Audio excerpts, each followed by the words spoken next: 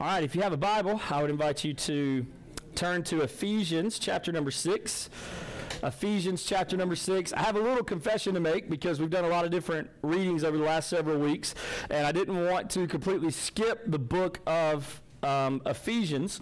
Of course, we are, into Philippians, and we'll keep moving after that point. I think Hebrews is after that, and we'll keep reading through the New Testament together. By the way, for those of you who don't know, we're reading through the New Testament together as a church, and then on Wednesday nights we spend some time in that Bible reading plan on a particular passage. However, I didn't want to just gloss over the book of Ephesians, but you may or may not remember this, and I only say that because I see Evan back there, and I don't think he remembered this, so I'm picking on him a little bit. But we actually went through this entire letter together about a year ago. And so as I was looking through some notes from Ephesians, there is not a single word that I did not turn over at some point in time. And so if you're looking at your Bible and some notes, and you happen to be one of those people who keeps up with who preaches when or where or what or whatever, you might have a little tag in there that says Danny something 2022, and that would be correct. So confession here, this may sound somewhat familiar, but I still think it's extremely valuable for us, and I did not want to just skip our time in the letter to the Ephesians. Now, here's the good news about this. Number one, you probably don't remember anything I said, so it will be fresh, so that's fine. And secondly, if you do remember, it will be a great reminder, and so that will be okay, right? So we're okay with all of those things. So Ephesians chapter number 6, you find that, and then we will dive in.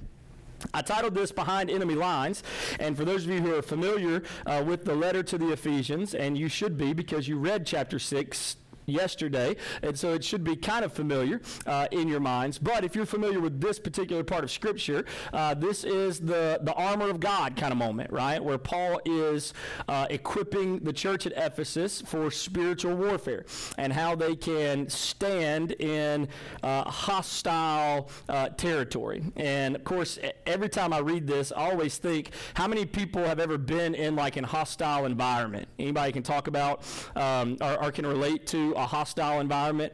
The first ideas that always come to my mind is when you're watching like your favorite sports team, but you're at the other team's, home venue.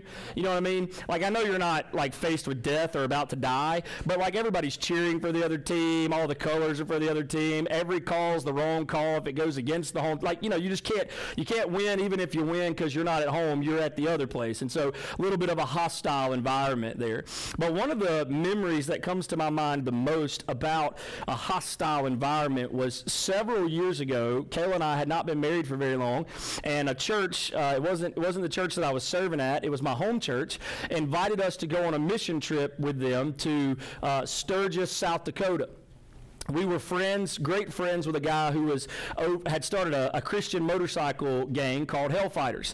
Well, every year, Hellfighters would go to the Sturgis bike rally, and they would do ministry in the midst of that rally. Now, you would never believe this, and you would probably have to Google numbers in order to confirm it, because if you've ever been to Sturgis, South Dakota, and I don't know why anybody really would, but if you have, it is not a large city at all. It's a very small town. It's beautiful, but it's really small. But during the course of the weeks of the Sturgis bike rally, they boast over 1 million people are in that city in one particular day. And so it's wild. I mean, there's not a home that somebody's not got a tent in their front yard. There's not a place that's not rented. There's not a sidewalk that someone's not sleeping on. Like, I mean, there are bodies and people everywhere. But as you can imagine, and for those of you who are familiar with this particular bike rally, it gets a little wild there, not only at night, but during the day. As a matter of fact, when we drove into Sturgis, it was like 1 o'clock in the morning. We went by bus, the church bus. They took out several seats in the back of the bus, and they built bunk beds into the bus so that the drivers we never had to stop driving. They would just swap out, and they would sleep like on the bunk beds, and we just kept going. And so I think it was like 31 hours we drove by the time we finally got there, but we never stopped anywhere. We just hung out on the bus. But anyway, so we're coming in at like 1 a.m., and the first thing the bus driver says is, "Don't look to your left." So of course, all of us are like, "What are you doing?" And it was pretty intense from that moment on. But We did a lot of ministry there, and certainly saw God do some really incredible things. But one day while we were there, we got to partner with the guy who does the crosswalk all over the United States. I think he's been all the way across the United States in every possible direction that you can think of, simply by carrying a cross on his back. And it's pretty cool. It's got a little wheel on it. He drags it, walks through all these places, and it's just a testimony of the Lord. He doesn't really say much. He just walks with a cross like Jesus. And so while we were at Sturgis, he was coming through. And so we partnered with him. We took turns carrying the cross as we walked through Sturgis. And I'll be honest with you, it was absolutely wild. The things that were screamed at us, the comments that were made, the things that people were doing to try to make sure nobody saw or looked at the cross. I remember at one point we were walking and our group was singing a song while we were carrying the cross, and all the motorcycles on the strip, they all started revving them up so loud that no one could hear what we were singing. Like, it was just, it was an intense moment where I wasn't fearful necessarily for my life, but you could clearly tell this was not the place that those people wanted to hear about Jesus. This was not exactly home field advantage in this place, right? Like, we were clearly in a hostile environment. And so thinking about those kind of things makes this particular passage of Scripture in Ephesians 6 resonate with my soul, because those types of environments are what it's like for Christians in our world today. We are not at home, right? We are, in fact, behind enemy lines. And when God begins to bless, Satan begins to battle. Those just go hand in hand.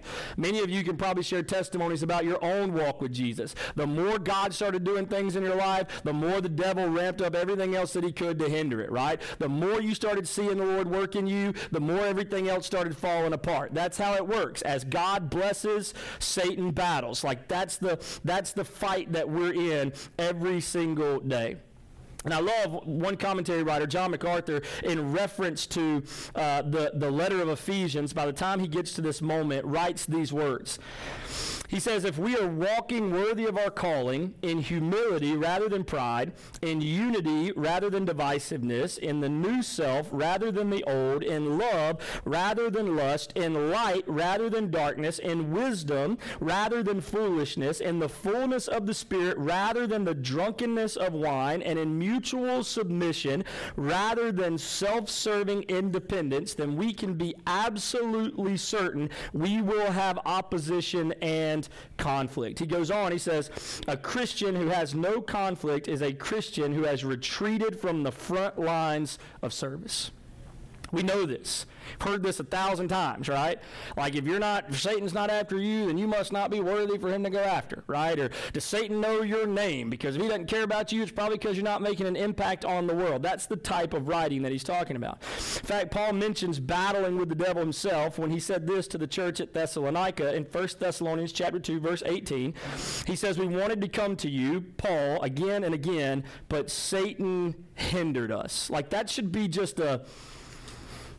a t-shirt somewhere, right? I've seen all those t-shirts that are like, not today, Satan, right? Like, I agree. Like, we're gonna fight him. We're gonna battle him. I think there should be another one that says, Satan hindered us, right? Like a confession of all the moments where we did not win the battle. We backed down. We ran from enemy lines. We ran from the front lines, and we didn't do what the Lord wanted us to do. And in Ephesians chapter 6, Paul kind of gives makes a discussion, gives us some preparation for what we need to do to fight against the devil daily. And that's what I want to walk through for just a few moments tonight. I'll try to be fast if that can be done. Here's go. I want to show you this. Number one, when it comes to fighting against the devil daily, what do we need? Well, we need power. We can't do it in ourselves. We know this. We need power, and we need it from God. Here's what Paul wrote in Ephesians chapter 6, starting in verse 10. He says, finally, be strong in the Lord and in the strength of his might. right? That's not my might. That's not your might. We're talking about the power of Jesus at work within us. We're talking about his strength, his might. As a matter of fact, the word for be strong is in the passive voice. It's not something you are doing, but something that is being done to you. Now, Paul knew more than anybody about God's strength.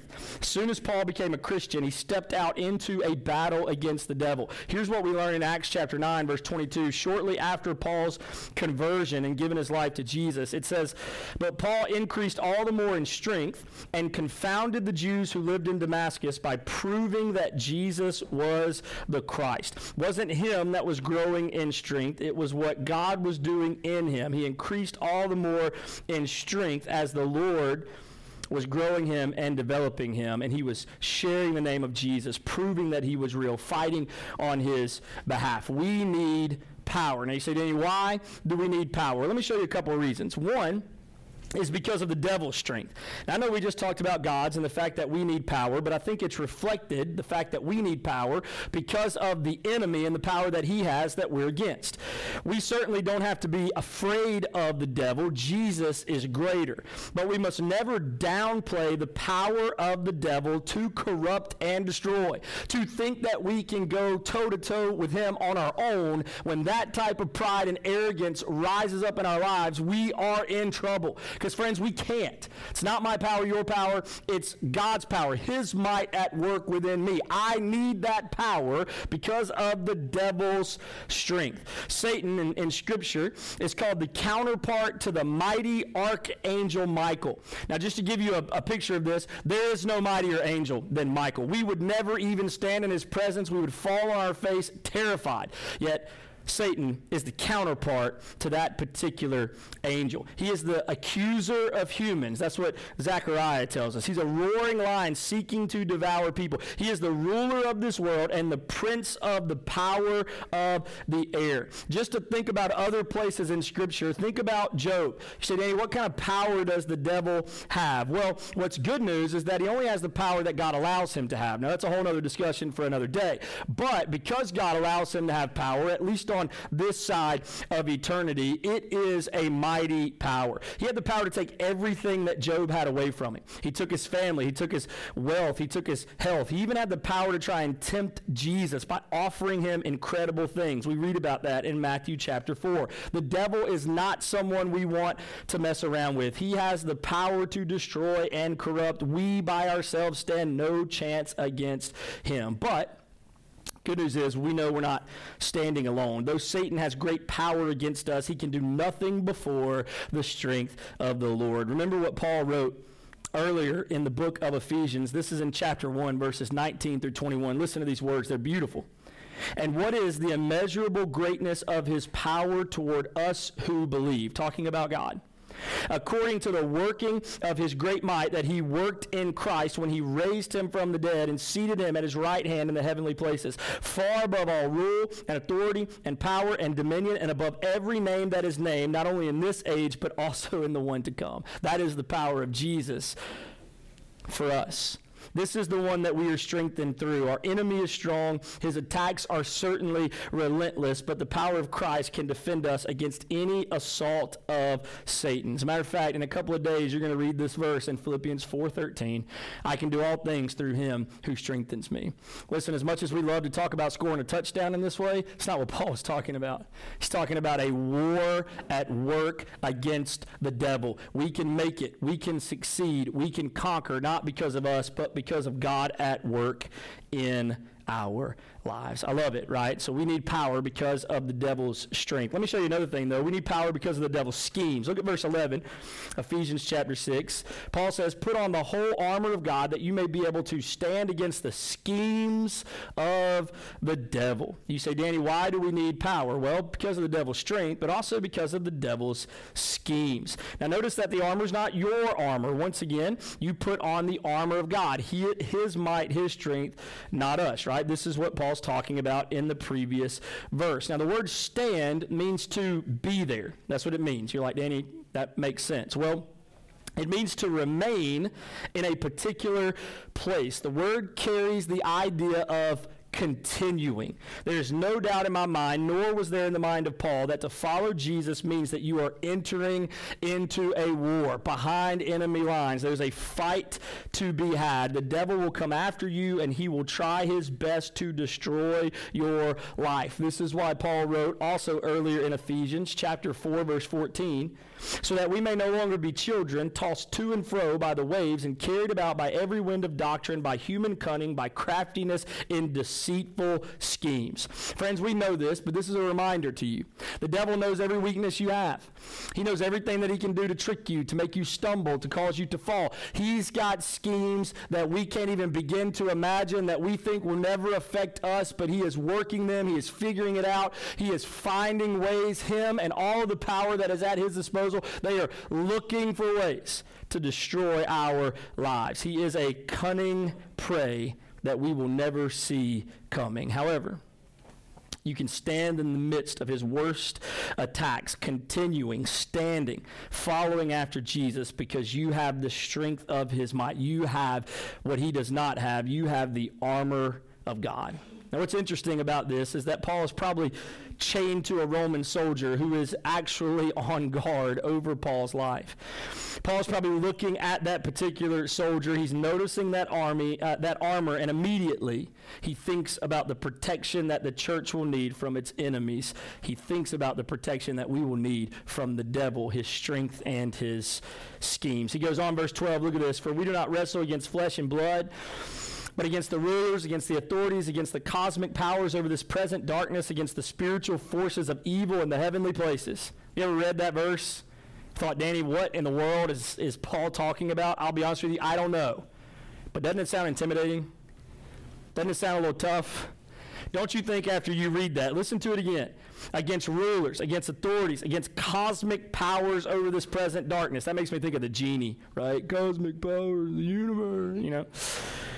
Against the spiritual forces of evil in the heavenly places. Like, just think about those words. Like, what's Paul communicating? The devil's got a lot at his disposal, right? He's got a lot of power, a lot of authority. He's got a lot that we will have to wrestle against. You know what the word wrestle means here in Ephesians chapter 6, verse 12? It means one-on-one, hand-to-hand combat.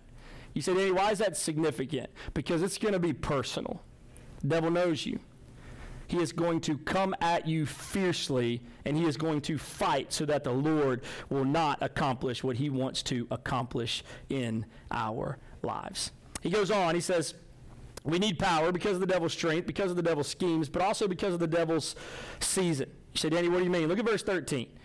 Therefore, take up the whole armor of God, there it is again, what we have that the devil does not, that you may be able to withstand in the evil day, and having done all, to stand firm. You see that phrase, evil day? That's the season of the devil. You say, Danny, when is that? It's now. It's right here. It's upon us. It's every day. It's when you wake up tomorrow and you begin to live again. This is the season of the devil. And until the Holy Spirit banishes him, until God decides that he can no longer do or have power or have authority, it is his season. It is his time. And we need to do everything we can to take up, to put on the armor of God so that we can stand. Listen, after the devil was unsuccessful in tempting Jesus in Luke chapter 4, Luke gives us this interesting little side note about the devil when he leaves. You probably read this before and thought, that's an interesting tagline. This is from Luke 4, verse 13. And when the devil had ended every temptation, by the way, unsuccessfully, Jesus was perfect, he departed from him until an opportune time. You remember reading that before? Say, Danny, what's the opportune time? I don't know. But I can tell you this, the devil knows when it is, and he's waiting for it so that he can attack you. This time is his. God's given him power, a limited amount of authority, and he is after us. When the great reformer Martin Luther stood accused of heresy after being condemned for declaring that men are saved by faith alone in Christ alone, he declared these words, "My conscience is captive to the word of God. Here I stand. I cannot do otherwise." Friend, that's the type of power that we've got to claim in the God who loves and cares for us. That's the type of armor that we have to put on to stand against the strength, the schemes, the season of the devil. I love, as the old hymn writer put it, leaning, safe and secure from all alarms, leaning on the everlasting arms. That's all we got. We got him. And can I tell you something? He is enough. He's given us his armor. We need his power, right? The devil's coming. He wants to destroy us. We're in a spiritual battle. We need power. Let me show you the second thing we need. We need protection, right? That's why this armor of God is such a heavy emphasis at the end of the letter to the Ephesians. Look at Ephesians 6, verse 14. We're going to keep going. We're going to hit these really fast because they're, for the most part, pretty self-explanatory. But he breaks down the armor of God that we need, the protection that we need. It says, stand therefore, having fastened on the belt of truth and having put on the breastplate of righteousness. That's tongue twister there. You say, Danny, what are the pieces of the armor? Well, the first thing he shows us is the belt of truth. The belt for the Roman soldier was more than just an accessory piece to complete his outfit or match his shoes. I know that's typically what a belt is for us, but it was so much more, right? The heavy 6-inch wide leather belt secured the soldier's tunic so that his movements would not be hindered. It was an incredible piece to the armor. Imagine a large sheet that had holes cut out for the head and the arms. It would flap around and it would get in the way without being fastened. It held his breastplate in place and the sheath for his weapon. Would we not agree that the truth of God, his word, keeps everything in our lives in the right place? It's very great that God calls his truth, compares it to the belt that the soldier would have fastened to hold everything else. When the devil attacks, when he comes at us, when he comes our way, or when life tries to drag us down, or the culture of our world presses against us, we have the very truth of God to hold us in place. It's there to give us every proper perspective we need on this life. We need his truth. He also mentions the breastplate of righteousness. The Roman breastplate was a large piece of leather or bronze or chainmail that covered the front and the back of the soldier from his neck to his thighs. It was a large piece to the armor. It was used to protect vital organs. Without it, he would die in minutes. No soldier was going anywhere without this piece of the armor. In ancient Jewish thinking, the heart represented the mind, and the will and the bowels were considered the seat of emotions and feelings. The mind and the emotions are the two areas where Satan most fiercely attacks believers. Listen to this from Proverbs 4:23. Keep your heart with all vigilance, for from it flow the springs of life. Jeremiah 17:9. The heart is deceitful above all things and desperately sick. Who can understand it? Matthew chapter 15. But what comes out of the mouth proceeds from the heart, and this defiles a person. For out of the heart come evil thoughts, murder, adultery, sexual immorality, theft, false witness, slander. The devil wants to attack the heart. If we believe we're doing something from our heart, then we will follow it. We know these types of phrases from our culture. Just follow your heart, right? If your heart says it, go after it, do it, chase it. But the Bible teaches us that our hearts are wicked, and apart from being protected by the Spirit of God, they can lead us astray. How many times have you thought, especially in maybe some of your younger years, that you were just after what your heart desired, only to discover that your heart desired something terrible and it wanted to knock you over the head, right? It's like, oh, heart, you got me again. This is what the breastplate of righteousness would protect from. Listen to how Paul describes the same righteousness he's talking about in Romans 3:22. He writes, the righteousness of God through faith in Jesus Christ for all who believe.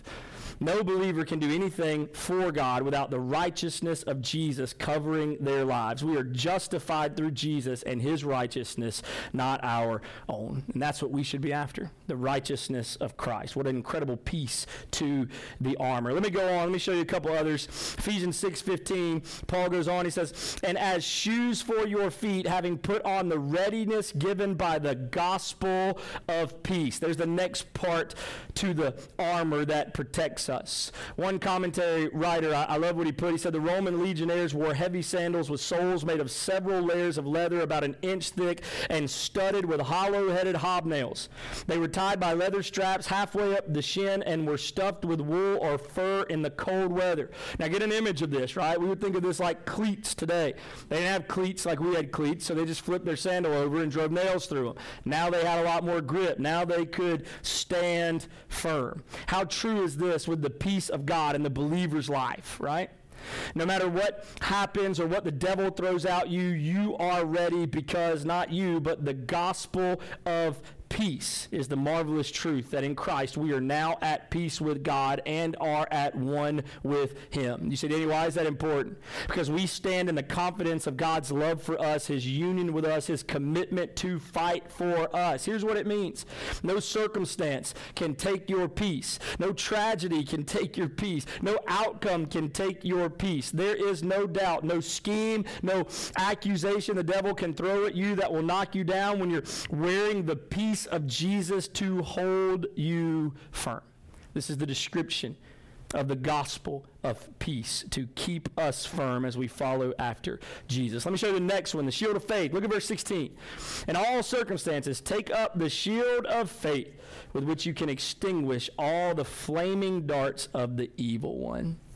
Now, the shield that Paul was thinking about, or possibly even looking at with the soldier that he was chained to, was a 4.5 foot tall and 2.5 foot wide oval or rectangle. It was typically leather or metal and soaked in water or heavy oils prior to battle in order to put out the flaming darts of the enemy. It could also be interlocked with other shields to provide a wall in front of the soldiers and a roof above them. So it's not a beautiful description of what faith is for those who follow Jesus. We would spend all day trying to list out the various ways the evil one can attack us. We could try, but there would be a list a mile long. However, faith is seeing our lives through God's perspective. We trust that God will handle any attacks the devil throws our way because he is in control of all things. You know what that means? He's even in control of my life. Whatever attacks are allowed, God has a plan, and we walk by faith in him, not by what we see around us. Paul said this, we walk by faith, not by sight. I love the story of John Patton. He was translating the Bible for a South Seas island tribe, and he discovered that they had no word that would describe trust. They had no word that described faith, especially not biblical faith. He said one day a native who had been running hard came into the missionary's house, flopped himself into a large chair and said, "It's good to rest my whole weight on this chair." And then Patton said, "That's it. That's the word." I'll translate faith as resting one's whole weight on God. That's what it looks like for us to place our faith in him, to have the shield of faith. Nothing the devil does can hit us when our trust is in Jesus. Look at this one, the helmet of salvation, Ephesians 6:17. He's continuing to describe the armor. He says, take the helmet of salvation and the sword of the Spirit, which is the word of God. The helmet of salvation. We all know that, and this is kind of weird, but you ever watch one of those shows and like they, shoot somebody in the shoulder and they're trying to kill them? I know this sounds really weird. Probably shouldn't be recording this right now. I don't watch movies where people kill each other. But anyway, you've seen a moment like that and then they walk away and you're like, dude, why don't you just shoot them in the head? Like, then it's over, right? Well, it's also kind of weird to say out loud. Like, the most vulnerable part, right? Like, I don't want to give I don't want there to be any chance. I'll just shoot them there because that ends it. Now, think about that comparison, which is also kind of strange, to the helmet of salvation.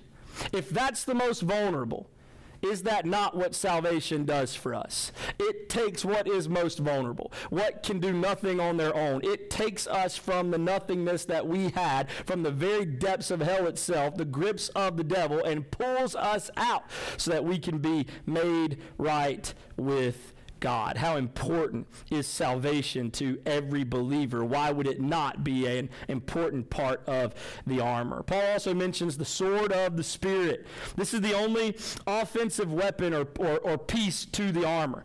The sword is the Word of God.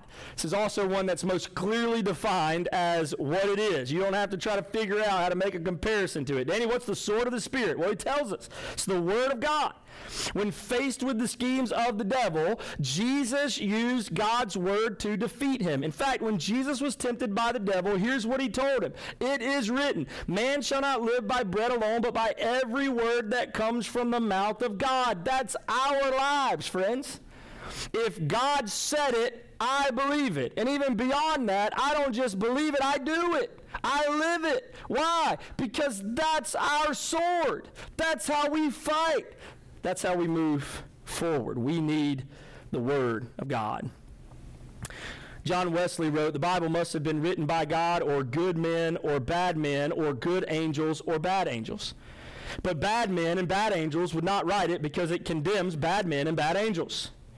And good men and good angels would not deceive by lying about its authority and claiming that God wrote it. And so the Bible must have been written as it claims to have been written by God, who by his Holy Spirit inspired men to record his words using the human instrument to communicate his truth.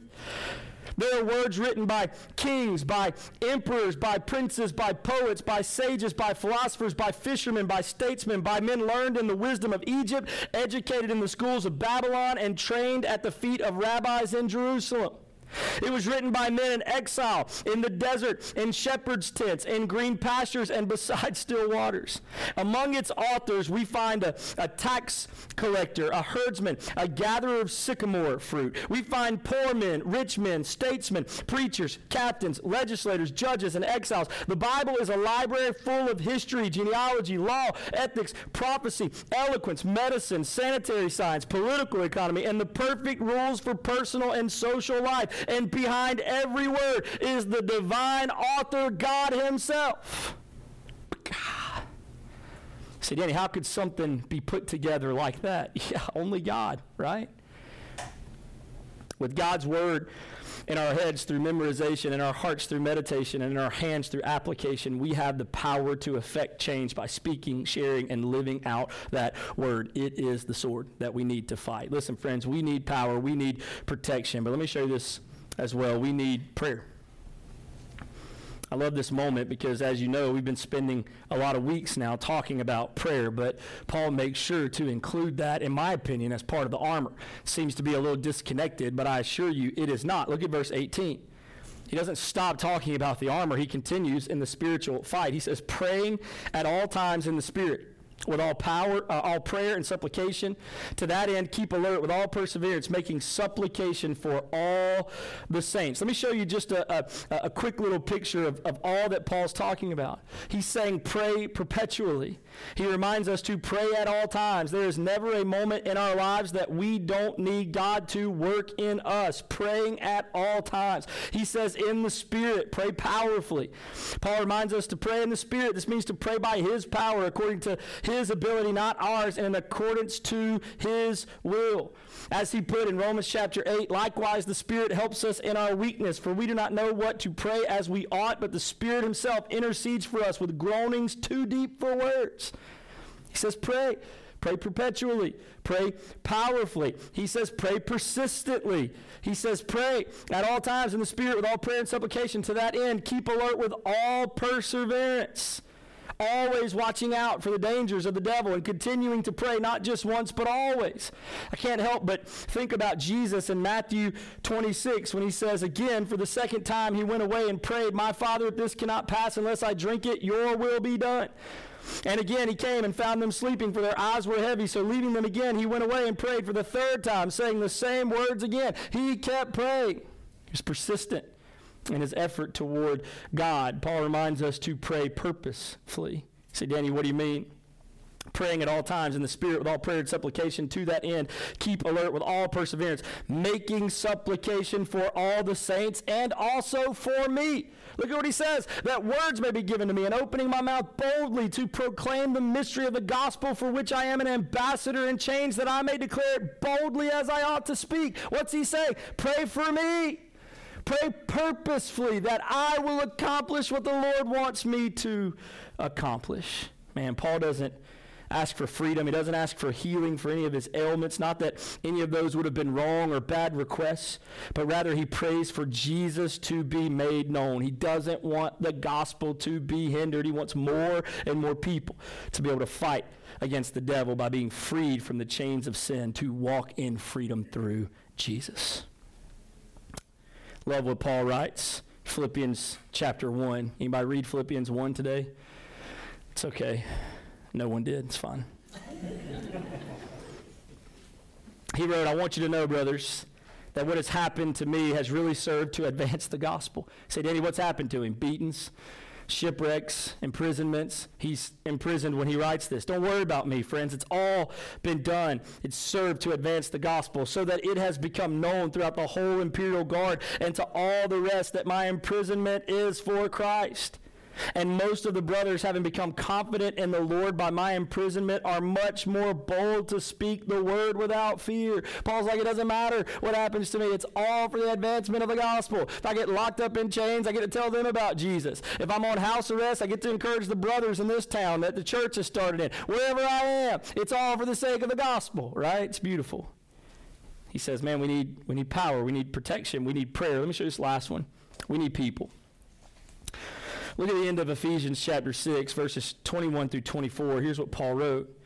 So that you also may know how I am and what I am doing, Tychicus, the beloved brother and faithful minister in the Lord, will tell you everything. I've sent him to you for this very purpose, that you may know how we are. Now watch this. And that he may encourage your hearts. Peace be to the brothers in love with faith from God the Father and our Lord Jesus Christ. Grace be with all who love our Lord Jesus Christ with love incorruptible. You say, Danny, why is he tagging on this little segment about Tychicus? Well, it's because he knew how much they would need each other. He knew how much they would need others in order to grow and develop and become more like Jesus. We need people. If we're going to stand against the devil, if we're going to fight against the evil, if we're going to battle behind enemy lines, Danny, what do we need? We need power. We need protection. We need prayer. We need people. We need each other. We need accountability. We need to push each other forward for Jesus. We can't fight the schemes of the devil without other people to walk with us, encourage us, challenge us. We need each other. Why? Well, here's what Paul wrote, or the writer of Hebrews, depending on what tradition you hold, in chapter 10, verse 24. And let us consider how to stir up one another to love and good works. You know what's awesome at the end of the day? Though we are behind enemy lines, you know what Paul tells us in Romans chapter 8? Doesn't matter what comes against us. What can stand in our way? Who can be against us if God is for us? You say, Danny, what do you mean? Here's what he writes. Shall tribulation or distress or persecution or famine or nakedness or danger or sword? No, of course not. In all these things, we are more than conquerors through him who loved us. Isn't that beautiful?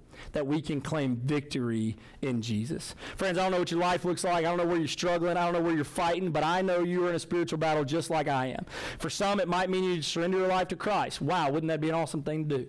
Change you forever as you begin following Jesus. But for most in this room, maybe you came in here with a heavy heart. Maybe you came in here with some things that you're like, Danny, that hand-to-hand combat thing, that's me right now. I feel like me and the devil are going blows. You know what I'm saying? Let me just tell you something, friend. You can't do it on your own, but it's even better. You can do it with Jesus, who wants to do it. So let me just encourage you. God's got everything we need. Will we trust in him even as we battle, even as we fight behind enemy lines? Have you put on the armor of God? Are you putting it on every day? If not, maybe this could be a moment where you say, God, help me to remember to put on the armor.